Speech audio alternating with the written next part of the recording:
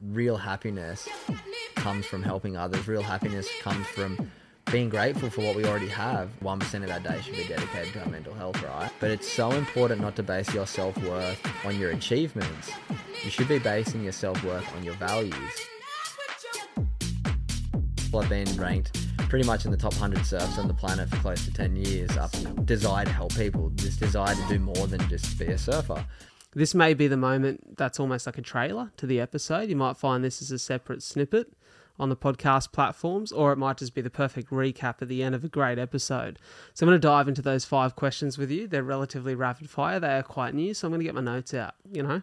Let's go for it. The first one is and I'm going to specify here the one book or one podcast that you'd recommend someone listening to. Oh, that is so hard. One. Okay. Lost Connections, a book by Johan Hari. We're talking about that on the way up. Oh, really? Bro, he's a mind. Changes your mind. I've not on read what or mental health listened. is. I've listened to all of his interviews around Yeah. it. Really interesting, hey? Super interesting. Completely. For someone who is quite deep into mental health already, read it about a year ago, had it on my bookshelf for about 2 years before I read it, and I'm very disappointed that I hadn't read it earlier, but very grateful that I read it when I did, because it has changed my understanding on mental health quite a lot, around pharmaceuticals, around what it means to be mentally healthy and how to achieve it. But yeah, Johan Hari, Lost Connections, if I was to do one. I love it. Number 2, the one skill that you'd recommend mastering that significantly improved your life. Meditation. Nice and Done. simple. Straight Straight up. down the middle. Join that 1% club, people. Oh, That's the pitch. Just find a meditation that works for you. There's a million ways to do it. I literally just, you can search YouTube 10-minute guided meditations. Once you get a bit more advanced, I try and do mantra meditations now. I'll sit and do 20 minutes with just a mantra going on in my head with just a sound playing, just so it's soothing, and just do 20 minutes of trying to silence that mind and just create some space. Do you do it at the same time every day, or? No, I'm pretty sporadic. I try to do it in the morning. This morning, for instance, I slept in, and me and my partner ended up going up to hiking to the lighthouse at Palm Beach. Oh, nice. And when we're sitting up there watching the ocean, I took her up there for the first time, and she loves meditating too. And she was like, oh, let's do our meditation for today. So we just sat there up on the headland and closed our eyes and meditated for 10 minutes. So I just kind of do it whenever I can. But yeah, morning's kind of when I try to get it done. I love that. The one challenge that you've faced that's required the most personal growth to overcome. Oh, one challenge. When I lost my major sponsor when I was about 22, 23, I was sponsored by Hurley for like 7 years, and then I kind of got put an ultimatum put on me. If you don't make it into this top 10 on the tour you're on, you'll be dropped. You won't be getting paid anymore. I didn't achieve that goal, and losing that was quite difficult to make the decision to have to sort of drop this ego of, I was getting paid $50,000 to surf. Now I'm getting nothing. How do I make up that 50 grand if I want to continue to compete? So the challenge there was to drop the ego and go and get a job and realize that nobody really cares. Like in my mind, I was like, oh, people are going to judge me that I'm like working instead of getting paid to surf. And then once after working for a few years and like looking at other people who work to surf from the outside, I'm like, everyone's so obsessed with their own life that. So I think just that was one of the biggest challenges, and that was one of the biggest things I learned, that nobody really cares what's going on in your life. Probably even empowers you more, right? Because it makes you relatable. Exactly. And then I was my mindset changed so much when that happened, because I went to like working at a surf school to working doing landscaping to a year and a half on a building site.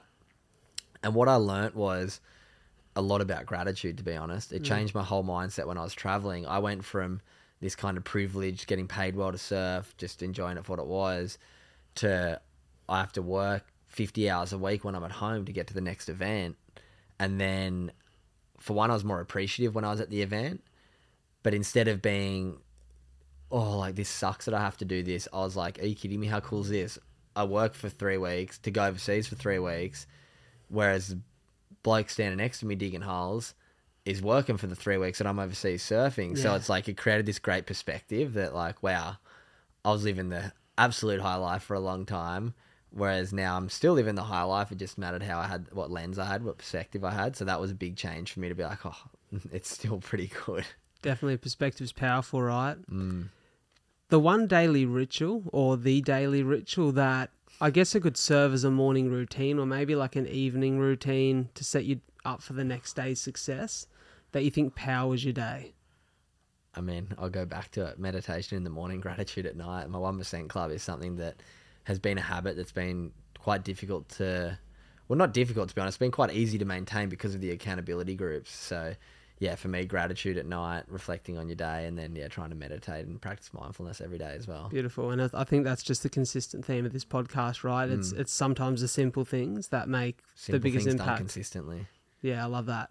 The last one, and probably the most important question for me, I think this speaks to what the podcast is about, and my purpose and my whole reason behind having this show is to uplift and inspire hope in others through story. And I believe this question really targets at that. So the one message that if you could almost force the world to act on it, what would that one message be?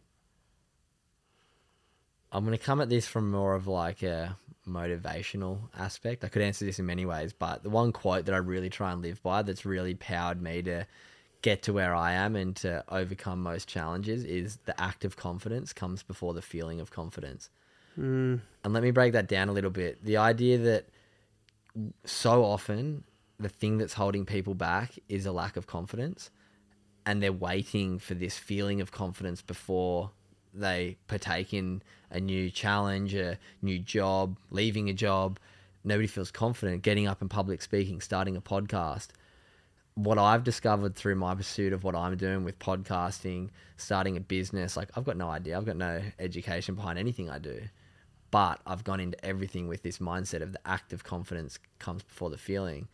So by doing this, just confidently going into things from somewhat pretending to know what I do, obviously trying to prepare as much as possible, but you can prepare all you want to get up and stand up in front of 500 students and speak for 45 minutes on mental health.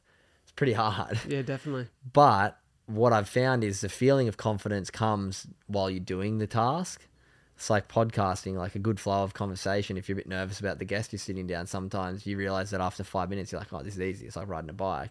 Yeah. But that act of confidence is always going to come before the feeling. If you're waiting for the feeling, it's generally not going to come. So yeah, just give things a go.